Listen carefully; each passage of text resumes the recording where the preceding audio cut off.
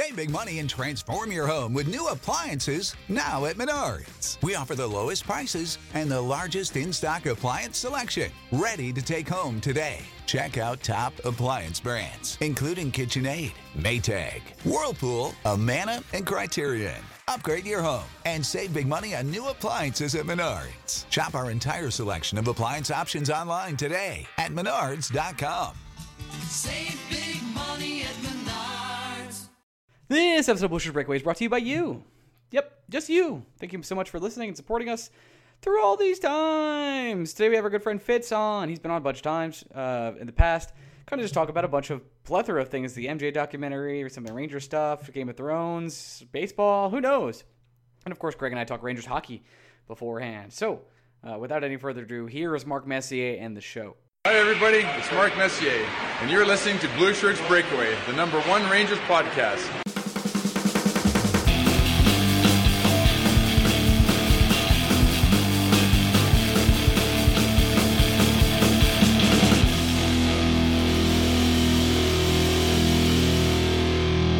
Hey, Bushel Breakaway fans, welcome to another week of Bush's Breakaway. I am your host, Ryan Mead of The Athletic, and I'm here with my co-host, Greg Kaplan, also of The Athletic. Gregory, say hello.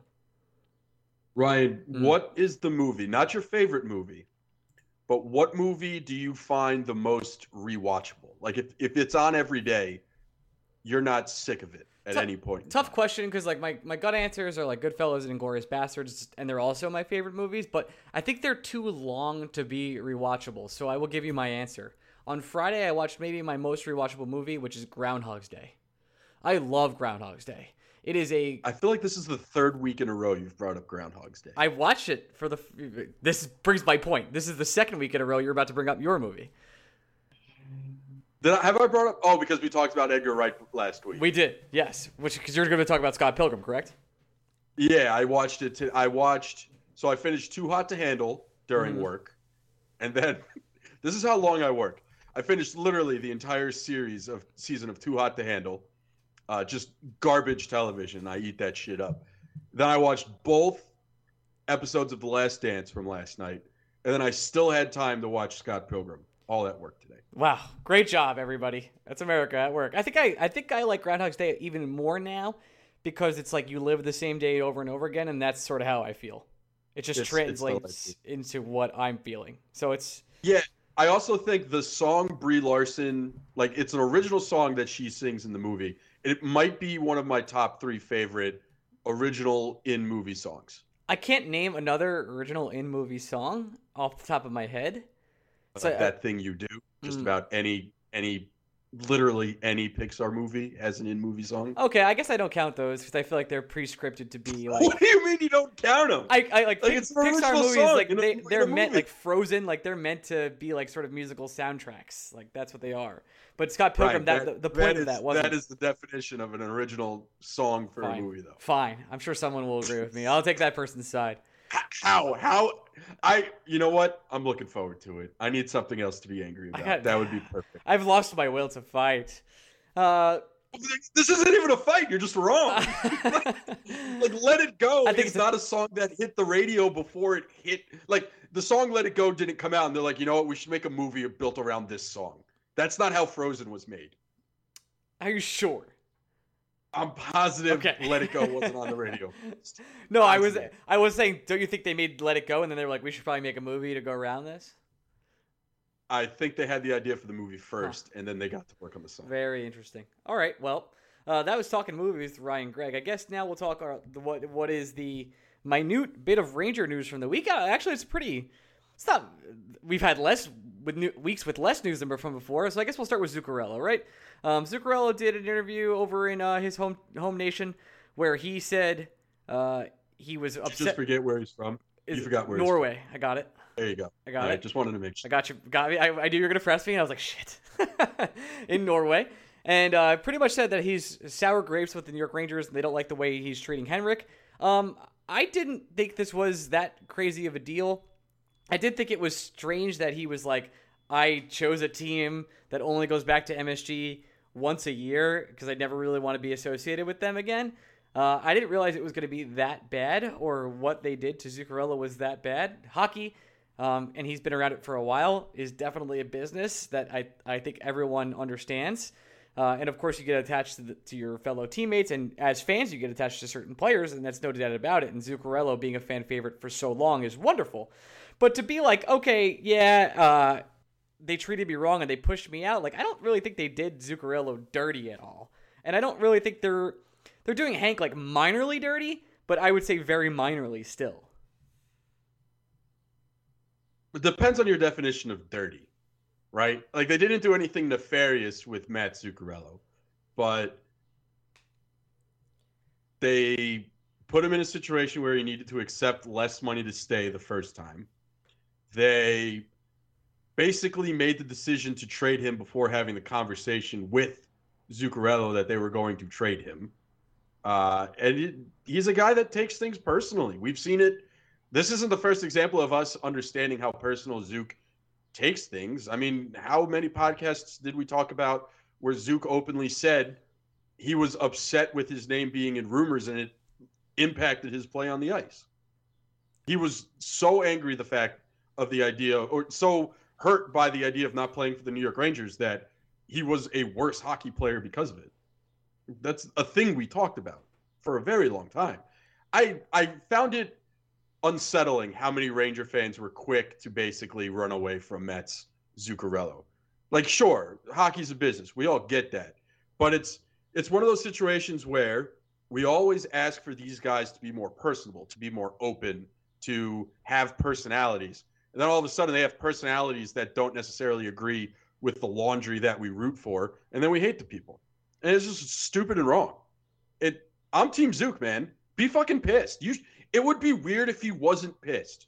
It would be really weird. That's psychotic behavior. Well, if you love an organization, only want to play for that organization, literally took less money to stay with that organization, and now that organization says they want nothing to do with you, if that doesn't piss you off, it's psycho behavior. You're a serial killer. Well, not only that, it's Hank is his boy. Like, when he came back to New York, he stayed with Hank. They're guys together. They're bros. They're ride or dies. And he thinks they're doing him wrong. They've definitely talked about it. Like, they've definitely had text conversations or phone calls being like, yeah, it's really hard for me right now. This fucking sucks. I want to play, but this kid is really good. And I think they shouldn't be playing Georgiev over me especially, but they still are. So I feel like they're fucking me over. I'm sure that conversation or something of that ilk has happened. So I bet you, I don't think it. Hank's not the kind of guy that would be like, yeah, the Rangers are fucking me over. Fair. I think Hank would say like, bro, it's frustrating, but what are you going to do? Yeah. Like that sounds more like a Hank conversation. That does sound more like Hank, and I don't want to put words in Hank's mouth. I do want to put other things there, but my words is not one. Now. Interesting. What? I said interesting. Okay, yeah. But it would be so strange to me if Zuccarello didn't come out and say, like, and just be like, they should have been playing Hank more, especially when Igor is hurt, because he wants to play, and he's a Hall of Famer, and, you know, I have the issues, I'm sure, and he's just defending his guy. Like, if he wasn't doing that, it would be fucking strange. It would be really weird. Yeah, I don't understand the fans that are saying, oh, it's a business, you should understand. Well, then, it's a business, and understand why Tony DeAngelo wants to get paid this summer. Or it's a business, and that's why Henrik Lundqvist wanted to stay with the New York Rangers, because it's his fucking... Like, it's always a business when it's not your business. Ryan, if you were working... Not the greatest example, because I know you have...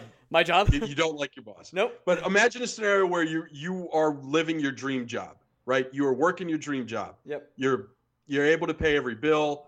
You're doing everything you love. Every day you go to work, it doesn't feel like work. And then all of a sudden, work decides you no longer fit. You haven't done anything wrong. They just are going a different direction. You're not part of it anymore. You're not going to be bitter, or you're going to reflect and be like, man, that was great. It's over. What are you going to do? Oh, shucks. No, I would be so passive aggressive, dude. I'd be so passive aggressive. You're going to be pissed. Yeah. You know why you're going to be pissed? Because it's not your choice. And you realize that all of a sudden your dream could be taken away from you with you having zero input into it. It is nice when another company, though, gives me 5 years and $80 million. You know what I mean?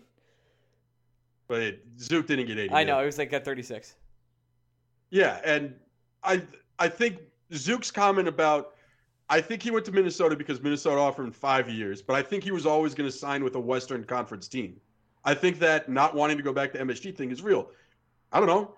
How often do you want to hang out with your exes, Ryan? Probably not that often. Yeah, I'm gonna say especially if they're zero. married. Particularly one of them never won again, ever again. Yeah, if you feel slighted by something, there are two ways you can go about it, right? You can be like, I still want to do this thing that I love, but I don't want to be involved with that person anymore. And that's what Matt Zuccarello did. Or you could be a psychopath like me, where it's like, not only do I fucking hate you now, I want to make you suffer. So if I was employed by the Rangers and they let me go, first team I would call for services would be the Islanders. I'd be like, hey man, you want to fuck these guys up? I'd do it in a heartbeat. Yeah, but I'm surprised Zuccarello didn't. If he had an offer from the Islanders, he didn't go there. That would have been. I'm not surprised. He lives a healthier lifestyle than someone like me does. What Matt Zuccarello did is 27 times healthier than what I would do. Right. Like what I would do is vindictive and sad. What Matt Zuccarello did was responsible, and he got his bag. Also, Matt Zuccarello, perfect example of why you always get the bag. Always get the bag. The only thing Matt is guilty of in this entire exchange is falling in love with the New York Rangers and hoping that his entire career would be spent with the New York Rangers. That's the only thing he's guilty of. Because if Matt Zuccarello wanted this to be a business, he wouldn't have been a Ranger for as long as he was. Did you? So I viscerally hate the fans that are now shitting on Zook. It makes no sense. I have no ill. That guy ill will versus didn't that man. owe the organization anything, and he still wanted to come back. Yep, I have no ill will towards him at all, as they would say. I saw a poll that was for certain fans. They were talking about players they would buy out with the proposed possible amnesty buyout, and I believe the Wild fans had an 80% choice of Matt Zuccarello, which, it's just part of his career. He had a downturn as a smaller player. He's just not going to be. He was banged up all year, so maybe that he can still have 2 or 3 more good years in the NHL. But I think if they get the chance, do you think he'll be bought out? Because I certainly do.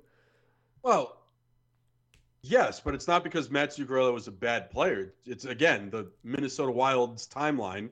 That was a bad contract the second they signed it. It had nothing to do with Matt Zuccarello. And the reptile tongue. Yeah, just terrible. Yeah, nothing to do with Zook. It's the same reason. Hey, Ranger fans need to come to terms with the fact that if there's an amnesty buyout, right? Yeah. Amnesty, which means the cap penalties don't get carried over. It's just the contract that goes away. There is no other player the Rangers can use that on than Henrik Lundqvist. Doesn't exist. It makes too much sense.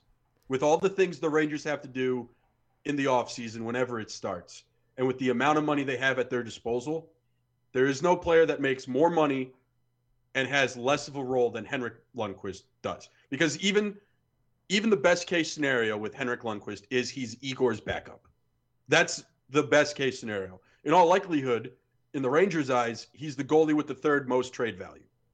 So there's no purpose to paying $8.5 million for 1 more year for a backup goalie if and only if you can get that amnesty buyout. You don't buy Hank out regularly because it doesn't get you any help. It just doesn't. Yeah, and there's only 1 year left.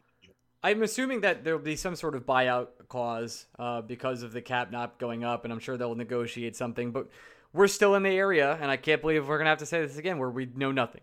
Nothing is known. But I know that we talked about briefly, just extremely briefly before the podcast started, about the possibility of an exceptional player. What would it be called? I guess just an exceptional player. I think that's deal? what it would be called. Something? It would basically called like I don't know if it would be termed exceptional player, but every team would get 1 player on its books that doesn't count against the cap. Boy, that is really good for teams that own Sidney Crosby, Connor McDavid, Artemi Panarin, and a few other players. Because I do think, didn't Connor McDavid take less money so that theoretically... He didn't take the max, but he's still making a lot of money. He's still making real cash, don't get me wrong. But the teams it would immediately help. It would immediately help the Rangers. And I would assume, Ryan, that at least 50% of the player's salary would be taxed in some way, shape, or form, right? Something. So it's not like you can just sign a contract and have no financial repercussions of doing so, especially in a league where you have to give up 4 first-round draft picks if you give a restricted free agent a certain amount of money. I'm positive that if this were ever to pass, James Dolan would have to pony up more money. That's not a problem for James Dolan. He literally loves doing it. It might be his favorite thing in the world outside of his kazoo. But say the teams this helps. The teams this helps are the team that love to spend. And the New York Rangers are one of them. They're in a cap situation. The Toronto Maple Leafs are a team that would absolutely love this. Imagine they could just put John Tavares on an exceptional player status or Austin Matthews on exceptional player status, and that money just disappears from their books so they can sign whoever they want.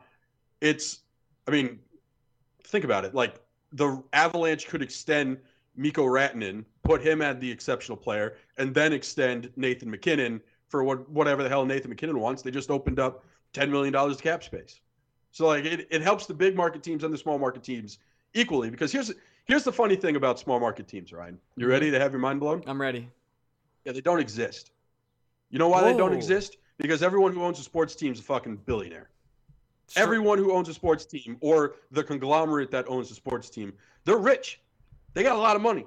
You know why I know they have a lot of money? Because they own a sports team. A flawed business in itself.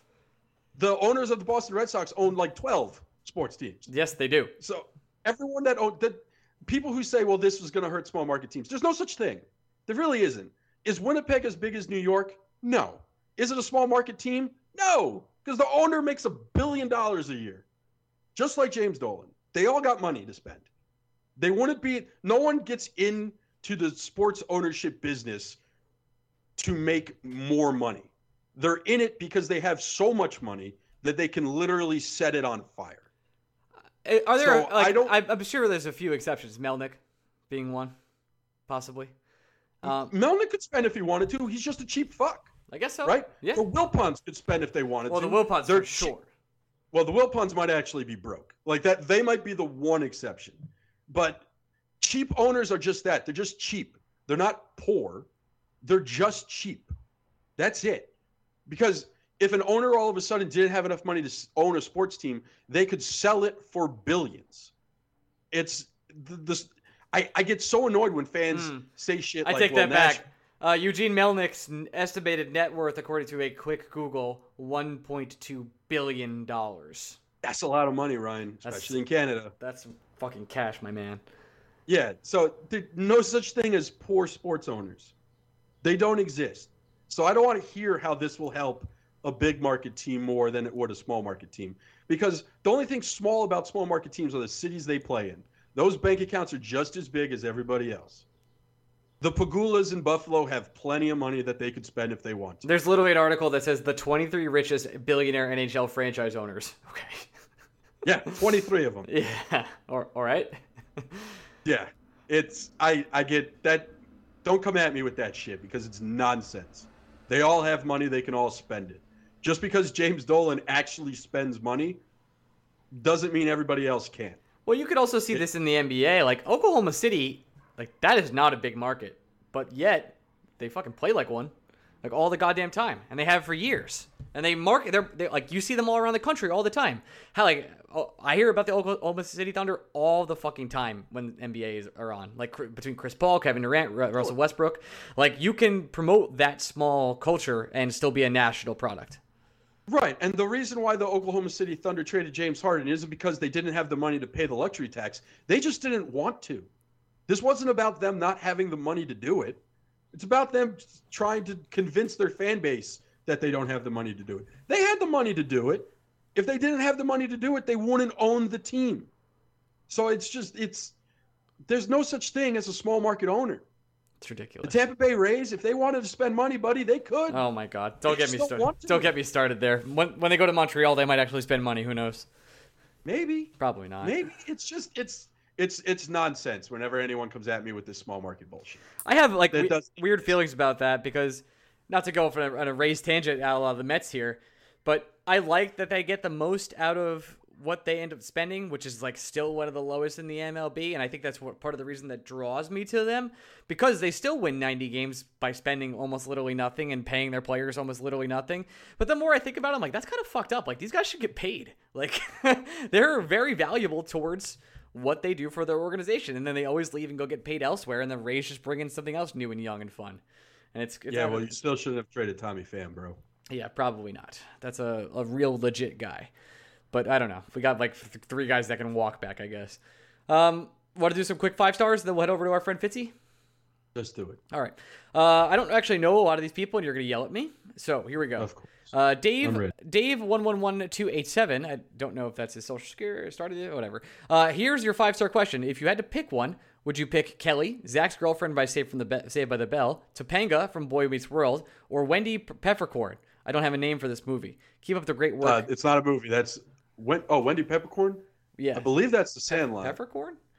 Yeah, I think actually that is a movie. Then I've never really watched Saved by the Bell or Boy Meets World. Don't kill me. it's first of all, it's Topanga. Okay. Good. And that's I last. don't know what the full question is, but the answer is Topanga. Just pick one. Who would you Yeah, pick? Topanga. Okay, Topanga it is. I have a question for Mr. Original MC1. Hey guys, Mike from New Haven again. When Wayne Gretzky and Mark Messier reunited in 1996, it took a while for the team to gel, but once they did, the individual team results blossomed as the Rangers reached the East Conference Finals as the 5 seed, but before bowing out for the Lindros Flyers. That said, if the New York Rangers haven't stupidly let Mark Messier walk to Vancouver in the summer of 1987, what could Wayne and Mark have accomplished together if they stayed teammates in New York? After all, after that season, Wayne had 97 points and Mark had 84. I don't know. I don't know enough about the NHL at that time to know. I know the Red Wings and the Avalanche were really good. I know Dominic Hasek dominated. That's a what if I can't answer. Yeah, I don't know. It feels like they probably still wouldn't have gone all the way. The team just didn't have the talent that it formerly did in the early 90s, but I'm not as educated on it. That the Rangers were one player away when they had both Messier and Gretzky. So they then became 2 players away when Messier left. I think it's that simple. That's my short answer. Brian Doyle sends us a question. Says, where have you had the best soft serve ice cream? Here's the thing. Mr. Softy is legit. Just saying. Well, here's the thing. All soft serve ice cream is the same. It's probably true. Like the stuff you actually have to make, the scoops, that shit varies. Like you can get bad chocolate ice cream from somewhere and stuff like that, but soft serve, man, that all comes from the same cow. It's also just so good. And it's so funny to think about Mr. Softy and how excited I am to see it, but out of context, saying that you're excited to see Mr. Softy is pretty, it's kind of funny. All right. It's what I tell all my friends when I have to podcast with you, Ryan. Aww. All right. Zach Bloomquist asks, can you talk about the potential free agent targets and a draft preview and how our prospects in the CHL and AHL are doing? Who will get promoted, etc.? Kraftstoff, an NHL-related question. Why is Keandre Miller not in the game? Oh, I guess NHL. Is Keandre Miller not in the NHL 20? I actually don't know. Well, he hasn't played an official game with the Wolf Pack. Yes, the Wolf Pack. Well, Yeah. no, because I had to stop myself. So the fact that it's like Niels Lundqvist is in the game despite not having signed a professional contract with the Rangers. But that's because he's an international prospect. But Keandre Miller, Capo Caco you're in that- wasn't in the game till 3 weeks after NHL 20 was released. So No, he wasn't on the Rangers roster until after. I see. Miller's But- out of the game. You gotta with Miller, you have to remember that if you're in the NCAA, you can't make money off your likeness, which means you're not technically part of the NHL Players Association, which gives the rights to these individual players to be in the game. Got it. So first and foremost, Keandre couldn't have been in the game until he signed a contract, and then he decided to sign a contract when the NHL stopped being a thing. So we don't technically know when Keandre Miller's AHL contract begins. I'm sure there's probably a rule that says if you're signing from the NCAA, you can't be in the game until your contract officially begins. Since the league is itself suspended, there you go. No Keandre Miller. Free agent targets. Yeah, the Rangers aren't going to sign. 0x. And if you want to know about all the CHL and AHL prospects, we did a podcast with Drew Way a couple weeks back on this feed, and he goes over pretty much every prospect with us. And the Rangers weren't signing a free agent before we didn't have cap certainty. They're definitely not signing one now. They're going to try to sign their own guys first. They're going to make some trades, but we don't even know how the Rangers are going to make a trade right now because we don't know the cap certainty. Players that we didn't think were going to be available pre-shutdown are going to be available post-shutdown because the cap's changed. We don't know who those players are yet because we don't know how much the cap has changed. So it's a fool's errand for us to sit here and say the Rangers could be targeting X, Y, and Z when we don't even know how the Rangers could target anything because we don't know how much money the Rangers are going to have. Just don't. Final question, and a question that's going to be very easy for Greg and I. Hey, this is from Rangers Forever. Hey guys, as always, thanks for giving us something to keep ourselves occupied during these weird times. I personally have been occupying a lot of time in my downtime playing Out of the Park 21, which is a fantastic game. However, I was kind of disappointed that the hockey version, Franchise Hockey Manager 6, made by the same company. I guess I should have realized text-based gameplay engine for hockey would not work as well as baseball. Do you guys have any experience with these games, which are seemingly becoming very popular lately, and what do you think? Greg and I have played many, hundreds of hours of Out of the Park Baseball each, and I have downloaded Hockey Manager once, and I played it for a good 2 hours and realized it was total garbage and they didn't care about it at all. They only care about Out of the Park Baseball, which they do an amazing job with. I hear their soccer one is also quite but soccer manager, football manager, sorry, is one of the most popular games and has been for a very, very long time and has like in-game animations.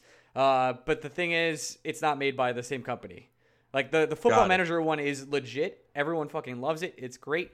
I don't really understand soccer, so I don't. But it's a different company. That's all you need to say. It's a different company. It's also just important to remember a game like Out of the Park Baseball works so well because while in real time a baseball game is fluid, a baseball game is also a bunch of individual moments spread out in one long game, right? So like you can go at bat by at bat with a baseball game, which you simply can't, like, you can't do rolling line changes or changes to a team's individual line as cleanly as you could do pitching changes in baseball. Yeah, the text are strange. The mechanism, the mechanism doesn't work as well, just because hockey's a much more fluid game.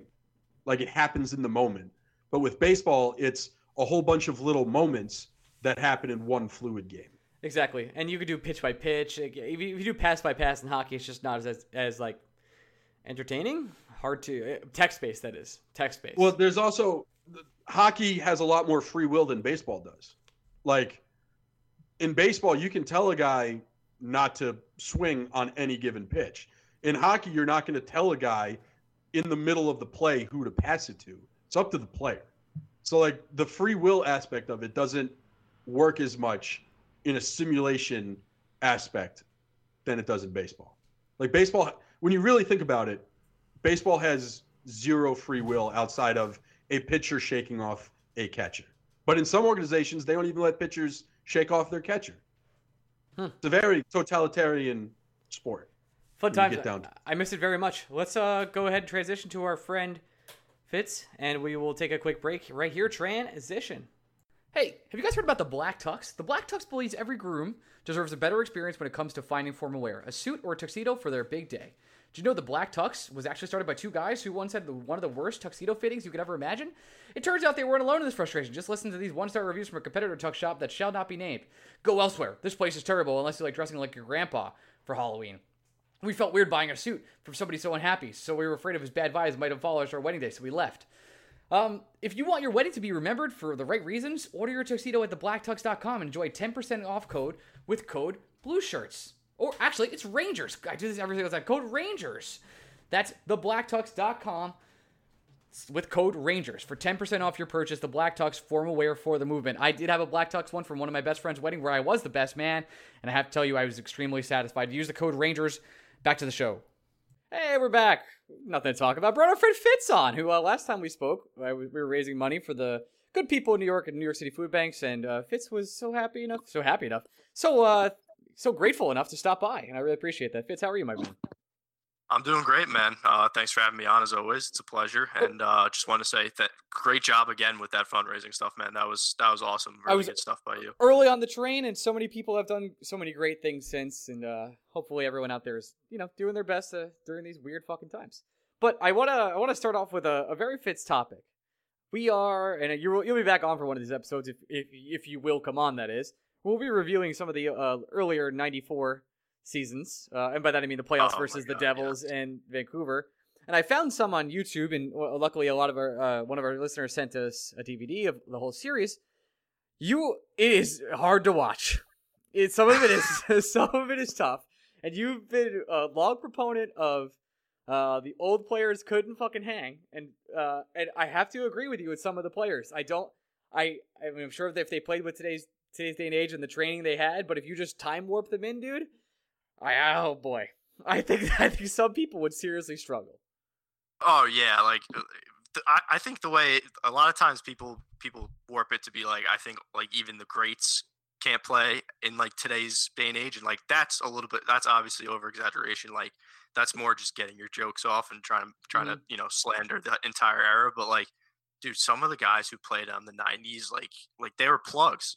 Like they were just absolute plugs. Like that Pavel Bure highlight video that circulated around Twitter a couple weeks ago, the moving screens that were on that video of some of the goals he scored, they were setting picks, legitimate like Draymond Green, Andrew Bogut hip check picks at the blue line to like free up space for people. Like it's baffling to watch. And like the 2-line pass is like another thing when watching any hockey game from like before 05, the fact that the 2-line pass rule is still like one of the craziest things in the world to me. And it's even crazier because they were still scoring like 10 goals a game between the two teams because the goalies had pads that were like loaves of bread. So I mean, I can't wait for the 90s rewatch so we could just absolutely hammer on some of these all-time greats and just get the Ranger fans all pissed off. It's been a while. It's been too long. Fitz, so what you're saying is you don't think Craig McTavish would be able to hang in this NHL? Listen, Craig McTavish would be lucky to be Brock McGinn right now. Like that's what he would be an AHL player. Craig McTavish. Is he the one who didn't wear the helmet? Yeah. Okay, good. People are gonna get mad at me. Full disclosure, I wasn't born when the Rangers won the Cup in '94. I was born 6 months later. So like I didn't see any of this. So I feel comfortable not knowing who. I obviously know like Messier, Leach, and all those guys. But yeah, like I don't think the one guy, honestly, and like talking to like my dad and my uncle and a lot of people who like watch hockey growing up, Leach is the one guy it seems like who would legitimately translate to any era, and if he like played now, he would be an absolute monster. I think Messier would be fine. Yeah, Messier would probably be magnet too. Wayne Gretzky too. I feel like he'd be still around. Yeah, doing his thing. I'm not sure he'd have the points that he once had, comparatively. If you watch some of the Gretzky highlight videos, the people he's going past, it's like okay, this is like the defense. It's crazy. It's you know what stuff.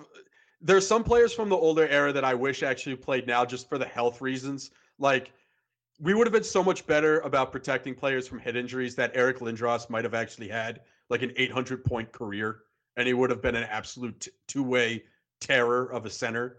Like, Eric Lindros is Evgeny Malkin with head injuries. It's what he is. But we got robbed of that because we had, the Donald Brashears of the world being able to do whatever the fuck they wanted to do. Yeah, Lindros is definitely one, like, when you look back on past players, one that I feel genuinely that we got robbed of, like, seeing what he could have become. It's just a whole different game. I mean, even watching the MJ documentary, which has been fantastic, and I'm sure we'll hit on later in this show, it just shows you how different the game was, like, just not that long ago. Like, the Bad Boy Pistons stuff, it's like, oh, they're mauling those people. Like, they're literally beating the shit out of them. And I love that stuff. The Bad Boy Pistons stuff was fantastic. It's great. I mean, we can just get into it now. Fuck it. Yeah, let's do it. Let's get it. This is what's on everyone's mind. This is what we're into. The Isaiah Thomas comes off so slimy in that goddamn interview. Yeah. He's like, yeah, listen, everyone was doing it. The Celtics did it to us. I was like, I don't know. You know what's weird so far? We're 4 episodes in, and everything I kept hearing before the documentary was, hey, you're not going to like Michael Jordan when he says some of this stuff. Like, he's going to be a dick, and you're not really going to enjoy him. I couldn't like Michael Jordan more than I do now, and everything he says, I'm like, yeah, fuck, Michael's right. He's really doing everything with integrity in the right way. And I don't know when that time is going to come where I think he's, like, sort of an asshole, other than the Jerry Krause stuff. Well, so, like, the way I interpret that him saying like people are gonna think I'm a huge asshole is like the video of him talking on the plane. You know what I'm talking about? Where he's like, this guy doesn't only sleep with one woman or something like that. Right. Like I think he's talking about more of like when he was younger and like when he was playing that he was just like an absolute asshole. Like I bet you now he's like you said he comes off great and all the stuff like that he says, and hearing him raw and unfiltered is awesome. So that's great to hear. But like, I am so excited to like watch this stuff. Like last night's 2 episodes were phenomenal. Like the Rodman stuff was fantastic. The Phil Jackson stuff was unbelievable too. I felt like I was on an acid trip watching that. And like Native American rituals. oh my god, the guy is a lunatic. But I mean, hey, he got through to people somehow. Yeah, shout out to Albany Patroons, by the way. That's my squad. What can you imagine? Just think of what would happen if a player decides, look, man, I just need a 2-day vacation that becomes a week vacation. And oh, by the way, I'm going to be in Vegas the entire time, just plowing prime Carmen Electra. like who the fuck? I'm trying to think of what each ranger would do on a 2-day vacation and what they would be doing to accidentally get that vacation prolonged. Like Capo Caco would be feeding countries single-handedly. Artemi Panarin would be in the middle of the biggest birdhouse ever created. Mika Zibanejad's the like, he's the one that could go on a bender and we wouldn't know about it, I think. He just needs a break. I think it would be like Brendan Smith, if I had to guess. Just like someone lower on the totem pole. Just go off on like a 2-week bender or something. I don't know.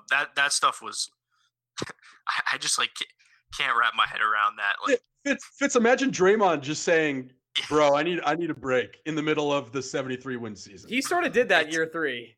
He like didn't. He did kind of do that. He got really out of shape, came back, and Kerr like one day went to go confront him, and Draymond was like, "No, I know, I'm fat. I'm gonna be better for now."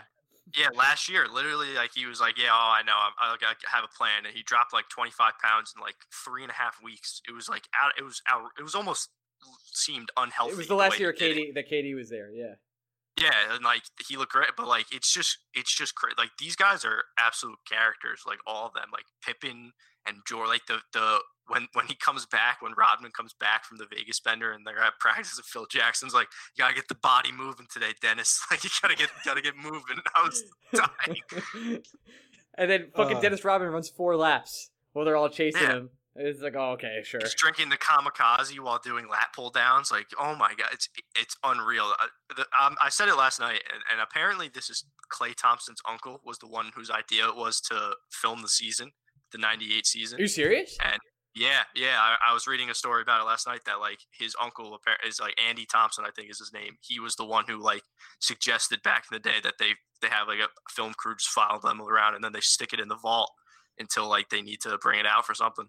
Wow. I mean, it's really working out. It's this documentary couldn't mean more to me than it does right now. Like there was no other scenario other than a pandemic where I was going to be as interested as I was going to watch it no matter what happened. But this is like my Lord and Savior. We shut down the church. So for right now, for right now, this documentary is what I look forward to on Sundays. It's like the thing that is keeping me going. Yeah, it's like the conversation show, like it's like what Game of Thrones was. It's like, what Breaking Bad was. Game of Thrones is terrible. Well, yeah, the way it ended, I mean, I couldn't care less, bro. I've never gone from caring about something so much to caring about something so little so quickly. I'm very intrigued to see what the conversation on Twitter is tomorrow, because tomorrow's the 1-year anniversary, I think, of The Long Night, the episode, and I'm like, this whole weekend has been like the whole rehashing of the 1-year anniversary of Endgame, and all like everyone, because they were the same weekend. Yep. It's crazy to think about how long it seems, like fucking 5 years ago, but yeah, I'm like very Game of Thrones, man. It's the way they ended was tough. But like the Jordan documentary, getting back to it, man. Oh, go ahead, Greg. My bad. No, I absolutely forgot that those things came out the same weekend, and I remember all of us nerds being so excited that we were getting these 2 dope things coming out at the same time. And Endgame comes out. It's honestly, I felt like I was at a sporting event watching that movie.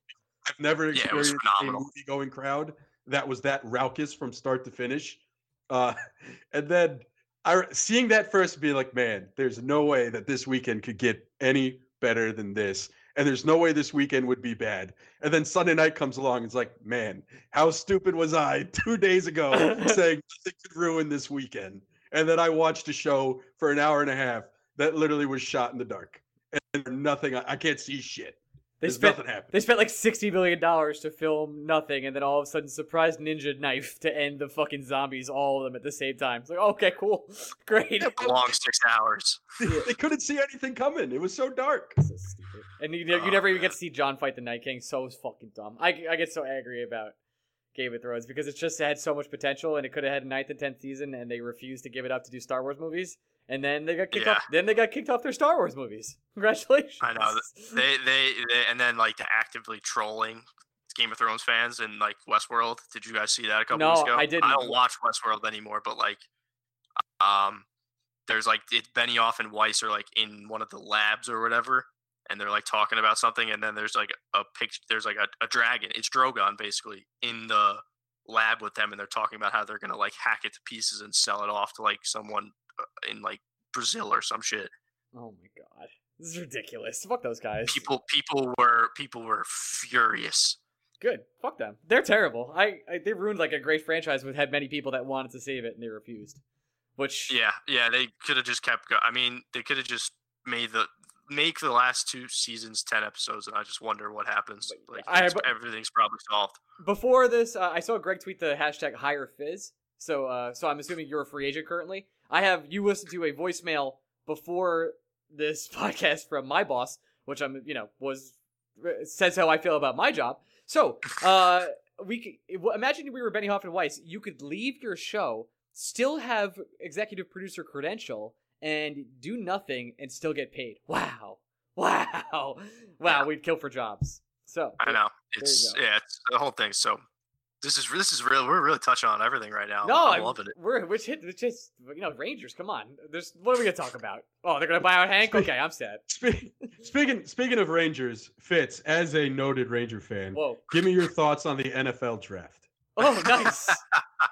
Well, I mean, first of all, I kind of enjoyed the virtual draft experience. I thought it was pretty cool.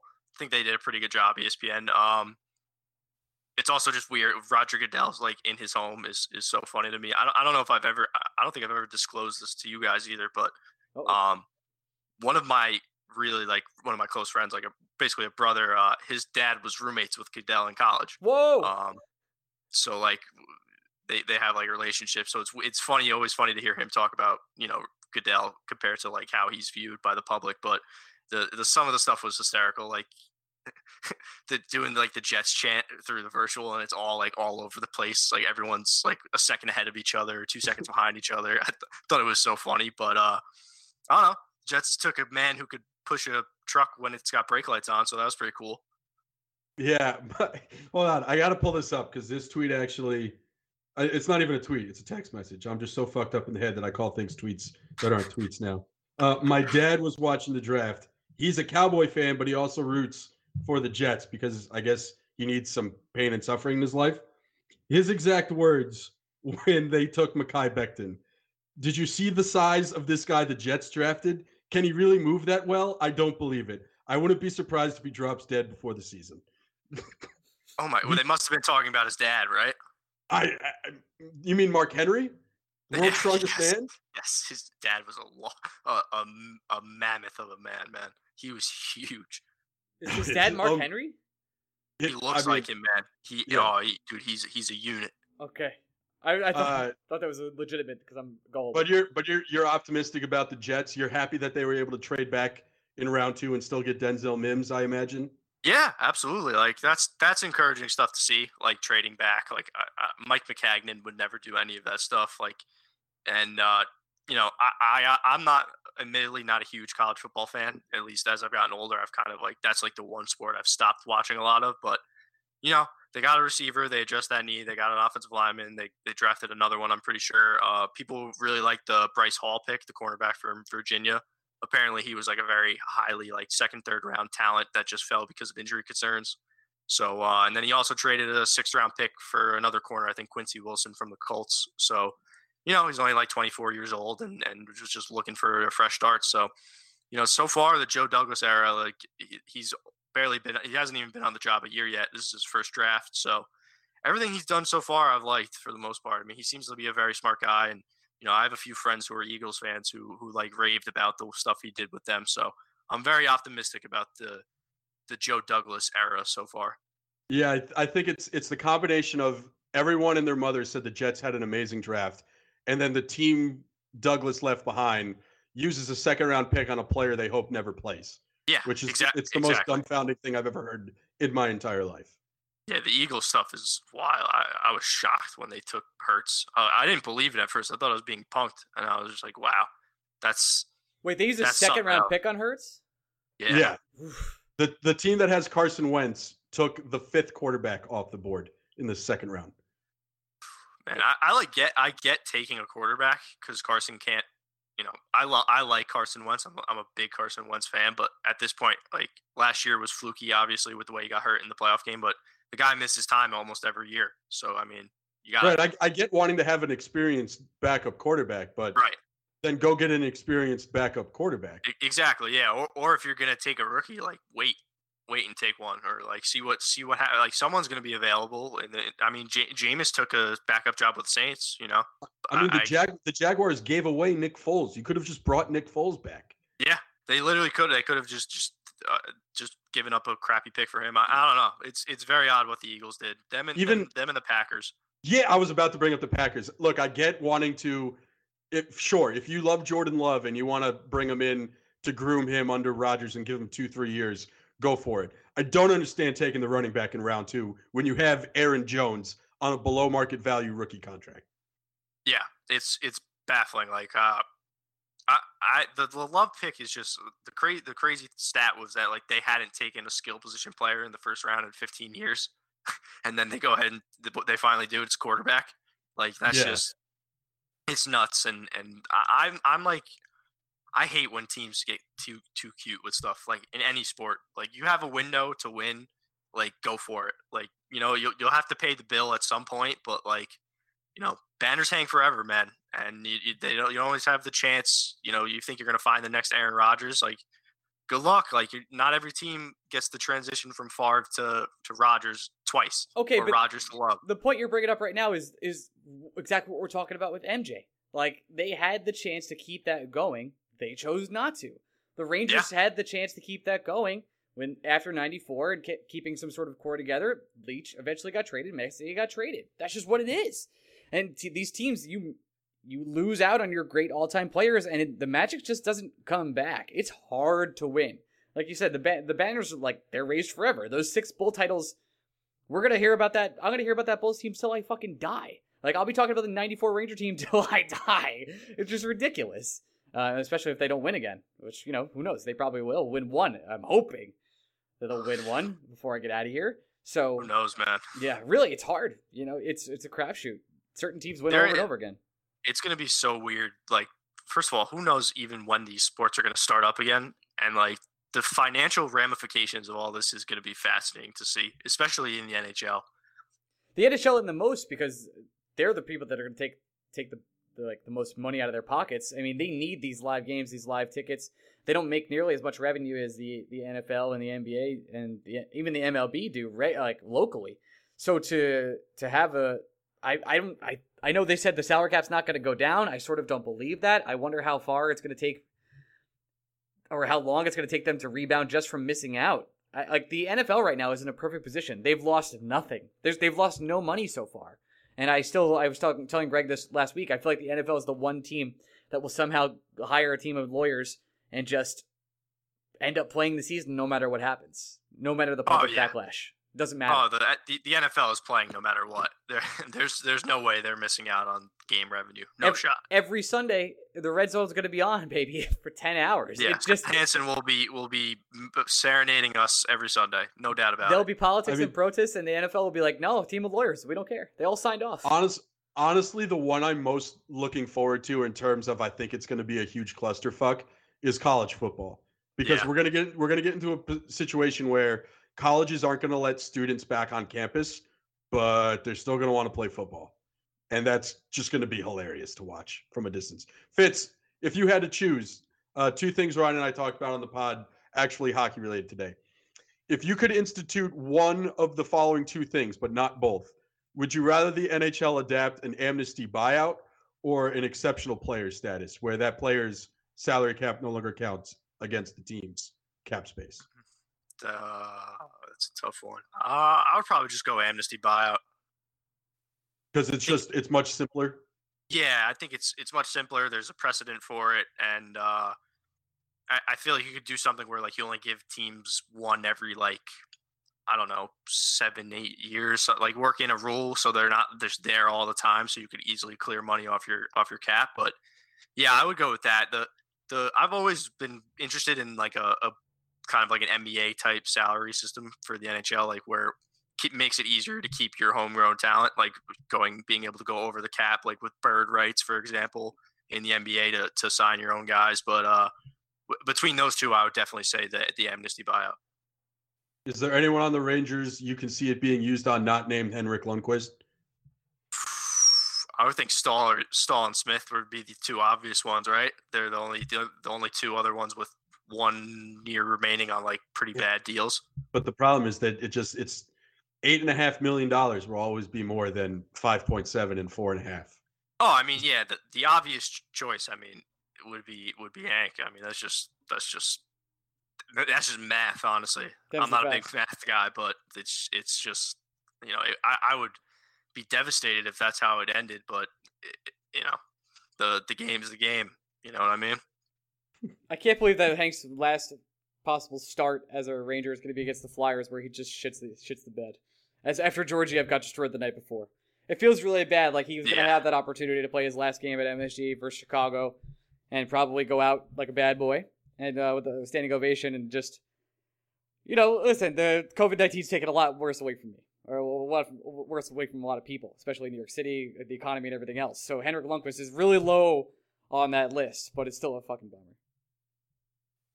Yeah, it sucks. It sucks, man, and all the stuff with it is, it's just sad, and you know, it's tough to see things end like this, and we're talking about it like it's a foregone conclusion, which like it's not, but it probably is. It's not, but like the writing is, I feel like, on the wall at this point. You know what I mean?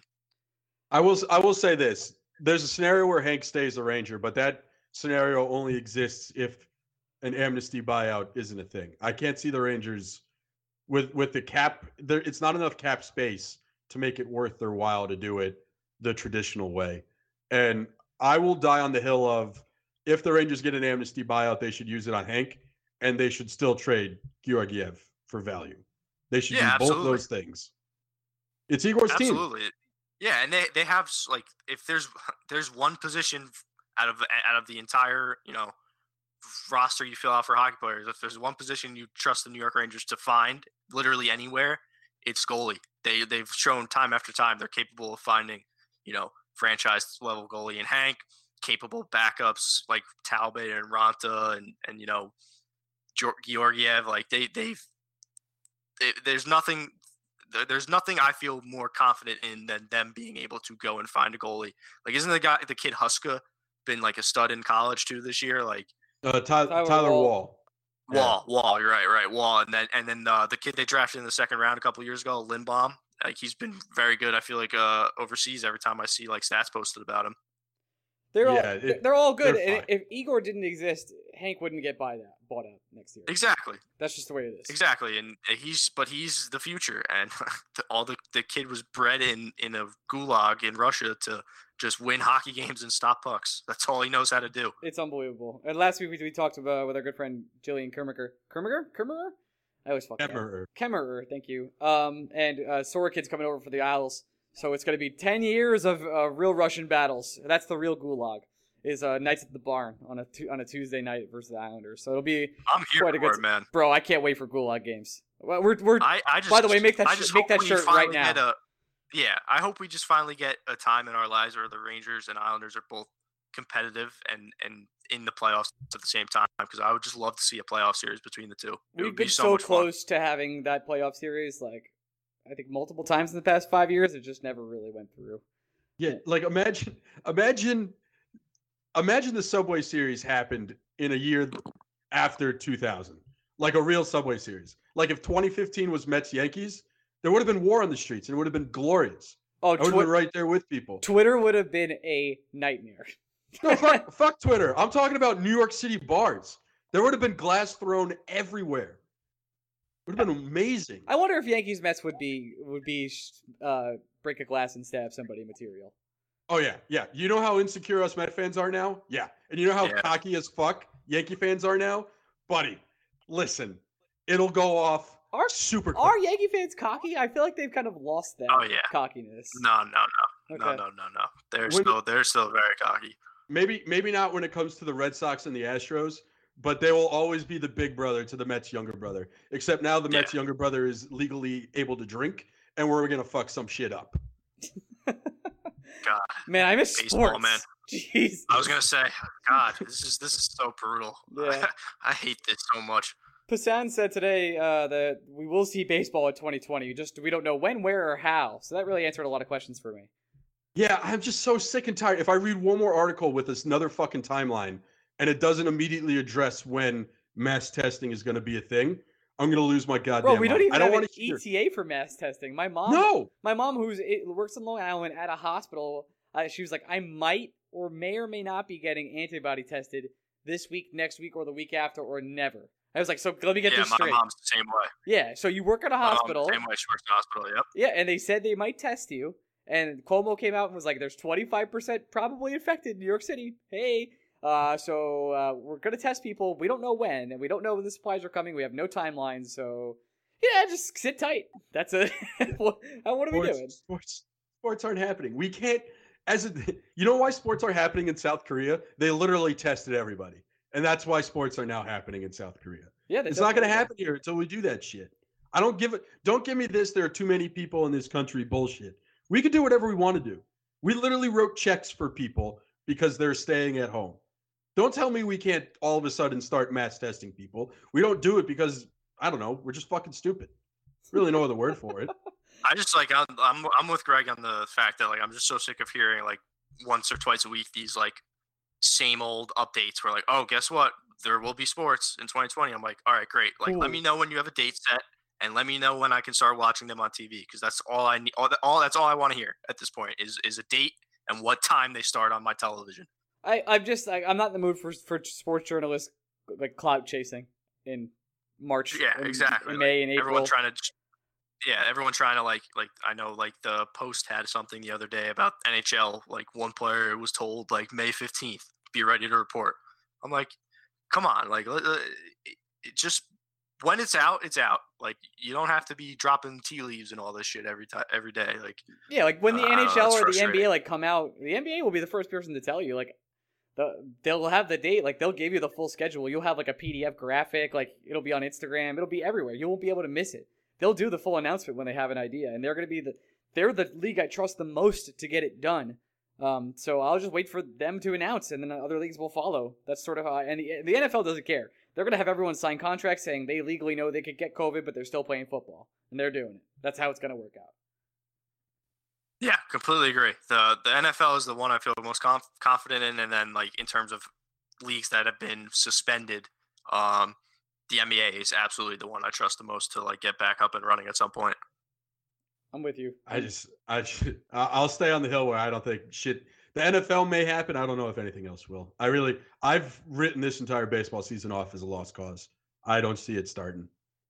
We're just too far behind I- for baseball. I was gonna say like at this point after like your spring training was shut down, it's already been a month with like it's been 6 weeks of the shutdown pretty much, and then a month without. With month lost of the season. So it's like, if I were them, I would just shut it down too. But I mean, again, there's so many factors that go into all this stuff. And it's like, just shit changes every day. You got to feel for Mike stuff. Trout, because he would have had another 11 WAR this year. He's in his absolute prime. And he would have just try to catch Babe Ruth. It's hard when Babe Ruth was playing against nobodies, to bring this full circle. He's playing against millions. You guys want to know how dark my I need sports? So I'm just gonna Google random shit and see what sticks. Sure. Rabbit hole went today. Sure. Do you guys want to know who had the greatest defensive season of all time at shortstop? Ray Ordonez. Yeah, 1999. Wow. Ray Ordonez, man, he had a slick glove. Ryan, this is going to affect Ryan more than it will you, Fitz. But Ryan, for a second, Ray Ordonez was a 3 F WAR player in 1999. Do you want to guess his WRC plus? It's bad, right? It's bad. Oh, it's awful. 86. Way too high. Keep going. Oh my god. 52. That's too low. Okay, 65. It's 62. Oh man. Oh He my slashed God. he slashed 258, 319, 317. He's And he was still a 3F4? 3-win player. Woo! Yeah. His defensive rating was 41.1. No one's ever had it higher than that on the infield. Wow. I Yeah, looked. we are. Ozzie We are bored. Ozzie Smith never got above 28. Andrelton Simmons never got above 27. I went deep. I tried to find the greats, and no one came close to 41.1. This is what we come That, to. that picture of all those shortstops still from that year, all those rookie shortstops, is one of the funniest sports pictures there is. What is it? A-Rod, Jeter, Ordonez, and Isn't Nomar on there too? Nomar's on there. Nomar. Yeah, Nomar's the other one. Yeah, right. They're all like shirtless for some reason. It's so weird. Yeah, I can't wrap my head around someone being a 3-win player while also being 38% worse than the average offensive player in Major League Baseball. That's hard to do. It really is. It's impossible. He's the Dennis That's Rodman insane. of shortstops. Rebounding. If he was a league average hitter, like just across the board, league average, he would have been a 10-win player that season. That is This was 99 you're talking about? literally my Yeah, fault. 99. That I was don't what think- the year they beat the D-backs, right? Lost to the Braves? Beat the D-backs and Kenny Rogers walked in the winning run in Game 6. God. But yeah, it was also the greatest infield ever with Olerud, Yes. Ventura, and Alfonso. Yes, I that's think- right. The entire infield on the season made what, 4 errors? They were insane. They were so good defensively. Back when balls were actually hit at people in positions, not all the shifts all over the place. They didn't. That was the thing. That Met infield didn't need to shift. Like, oh my God, 1999. Just go back and watch. It's incredible. What a year. John Olerud was The- like a 9-win player that year. The earliest sports memories I have are all Jets, or all Mets and like a little bit of Jets. Because like I was such a huge baseball fan growing up, man. It was the number one sport for all of us. It's still when it gets popping in New York. It's still the number one sport here. Like no matter Oh, what, absolutely. no matter what, when the Yankees are really going, or even when the Mets are really going, like it takes over everything. You can't. Nobody cares about the Knicks. I mean, the Jets and Giants. Like, yeah, the Giants are big and they've won some games, but the Yankees just dwarf the Giants when it comes to diehards. When it really comes down to it, and obviously the Rangers are really low down there because hockey. So Well, I think you're underselling the Knicks. Like, you're forgetting how People love the magical that Knicks. Linsanity They love to run hate the Knicks. Yeah, but the fan base is dying for just one thing to root for. Like, that's all they really want. If you give them one good Knick team that's capable of making a run, I think the city would explode. if Zion was a Knick, I mean- he would have been a billionaire already, like a billionaire. Yeah, you just look at how excited people are and the way they talk about the 12-13 Knicks team, the one that lost to the Pacers. Like that team's like revered around here, as like they should be. They were mad fun to watch, but like it's been 7 years and people are Knicks fans. I feel so bad for Knicks fans, man. Like they're really like a smart fan base. Like there's a lot of smart Knicks fans. They understand basketball. They understand like the league, the history of the league, and they just cannot get out of their the team just gives them nothing, absolutely nothing. If Ja Morant was of Knick, he would have his face would be inescapable. You would know every inch of Ja Morant's face. It would be unbelievable. I love Ja. Yeah. I love Ja. Me That's too. the most anger I've gotten on Twitter this year is when I was told he has a negative impact on the court because of his Raptor rating. Sure. Okay. Yeah, I was like, all right, sick. I was like, how many Grizzlies games have you watched this year? Kid's sick. Fucking Raptor rating. Kid's Get sick. out of my face. All right, Fitz. We're gonna end this bad boy, dude. Thanks so much for coming on. Why don't you plug whatever you're doing, and you want to do your resume too while we're here? No. As always, thank you for having me, guys. course, man. Appreciate it. Follow me on Twitter at FitzGSN with the underscore. I'm kind of just chilling right now because there's no sports, and I used to work in sports. Shout out to SNY TV. Me and Steve Galb's Blue Shirts Breakaway alumni. Hell yeah, that's our guy. All right, man. Spenley's been hanging around the corners. Spenley, so- I always forget Spenley, and I feel bad about that 'cause that's my guy. All right, we're gonna end the show for us too, Greg. So you can follow us on Twitter at OrionBead, and you can follow Greg at Blue Shirts Break. We'll be back next week, and or stay tuned for Wednesday. We're gonna have Ethan on to talk Islanders and Giants. So yeah. Anyway, we're out. Peace out, guys. Bye. This is the story of the one. As head of maintenance at a concert hall, he knows the show must always go on. That's why he works behind the scenes, ensuring every light is working, the HVAC is humming, and his facility shines. With Grainger's supplies and solutions for every challenge he faces, plus 24/7 customer support, his venue never misses a beat. Call quickgrainger.com or just stop by. Grainger, for the ones who get it done. When you need mealtime inspiration, it's worth shopping Kroger, where you'll find over 30,000 mouth-watering choices that excite your inner foodie. And no matter what tasty choice you make, you'll enjoy our everyday low prices, plus extra ways to save, like digital coupons worth over $600 each week. You can also save up to $1 off per gallon at the pump with fuel points. More savings and more inspiring flavors make shopping Kroger worth it every time. Kroger, fresh for everyone. Fuel restrictions apply.